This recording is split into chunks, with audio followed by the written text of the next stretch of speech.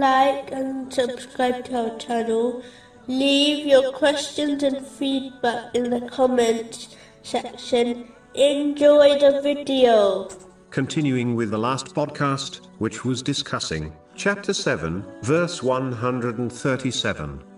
And we caused the people who had been oppressed to inherit the eastern regions of the land and the western ones, which we had blessed. Specifically, it was discussing the types of oppression. The next type of oppression is when one oppresses themselves by not fulfilling the trust they have been granted by Allah, the Exalted, in the form of their body and other worldly blessings they possess, the greatest of which is one's faith. This must be protected and strengthened through gaining and acting on knowledge. The final type of oppression is when one mistreats others. Allah, the Exalted, will not forgive these sins until the oppressor's victims forgives them first. As people are not so merciful, this is unlikely to happen. Then justice will be established, where the oppressor's righteous deeds are given to their victim, and if necessary, the victim's sins will be given to the oppressor. This may lead to the oppressor being hurled into hell on Judgment Day. This has been warned in a narration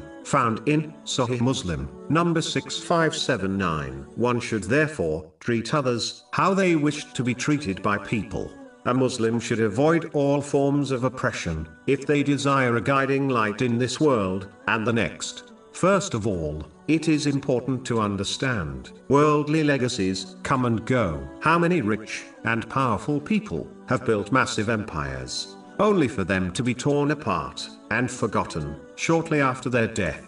The few signs left behind from some of these legacies only endure in order to warn people not to follow in their footsteps. An example is the great empire of Pharaoh. Islam not only teaches Muslims to send blessings ahead of them to the hereafter in the form of righteous deeds, but it also teaches Muslims to leave a lovely legacy behind, from which people can benefit. In fact, even after a Muslim passes away, if they leave behind anything which is useful and benefits others, such as an ongoing charity in the form of a water hand pump, they will be rewarded for it.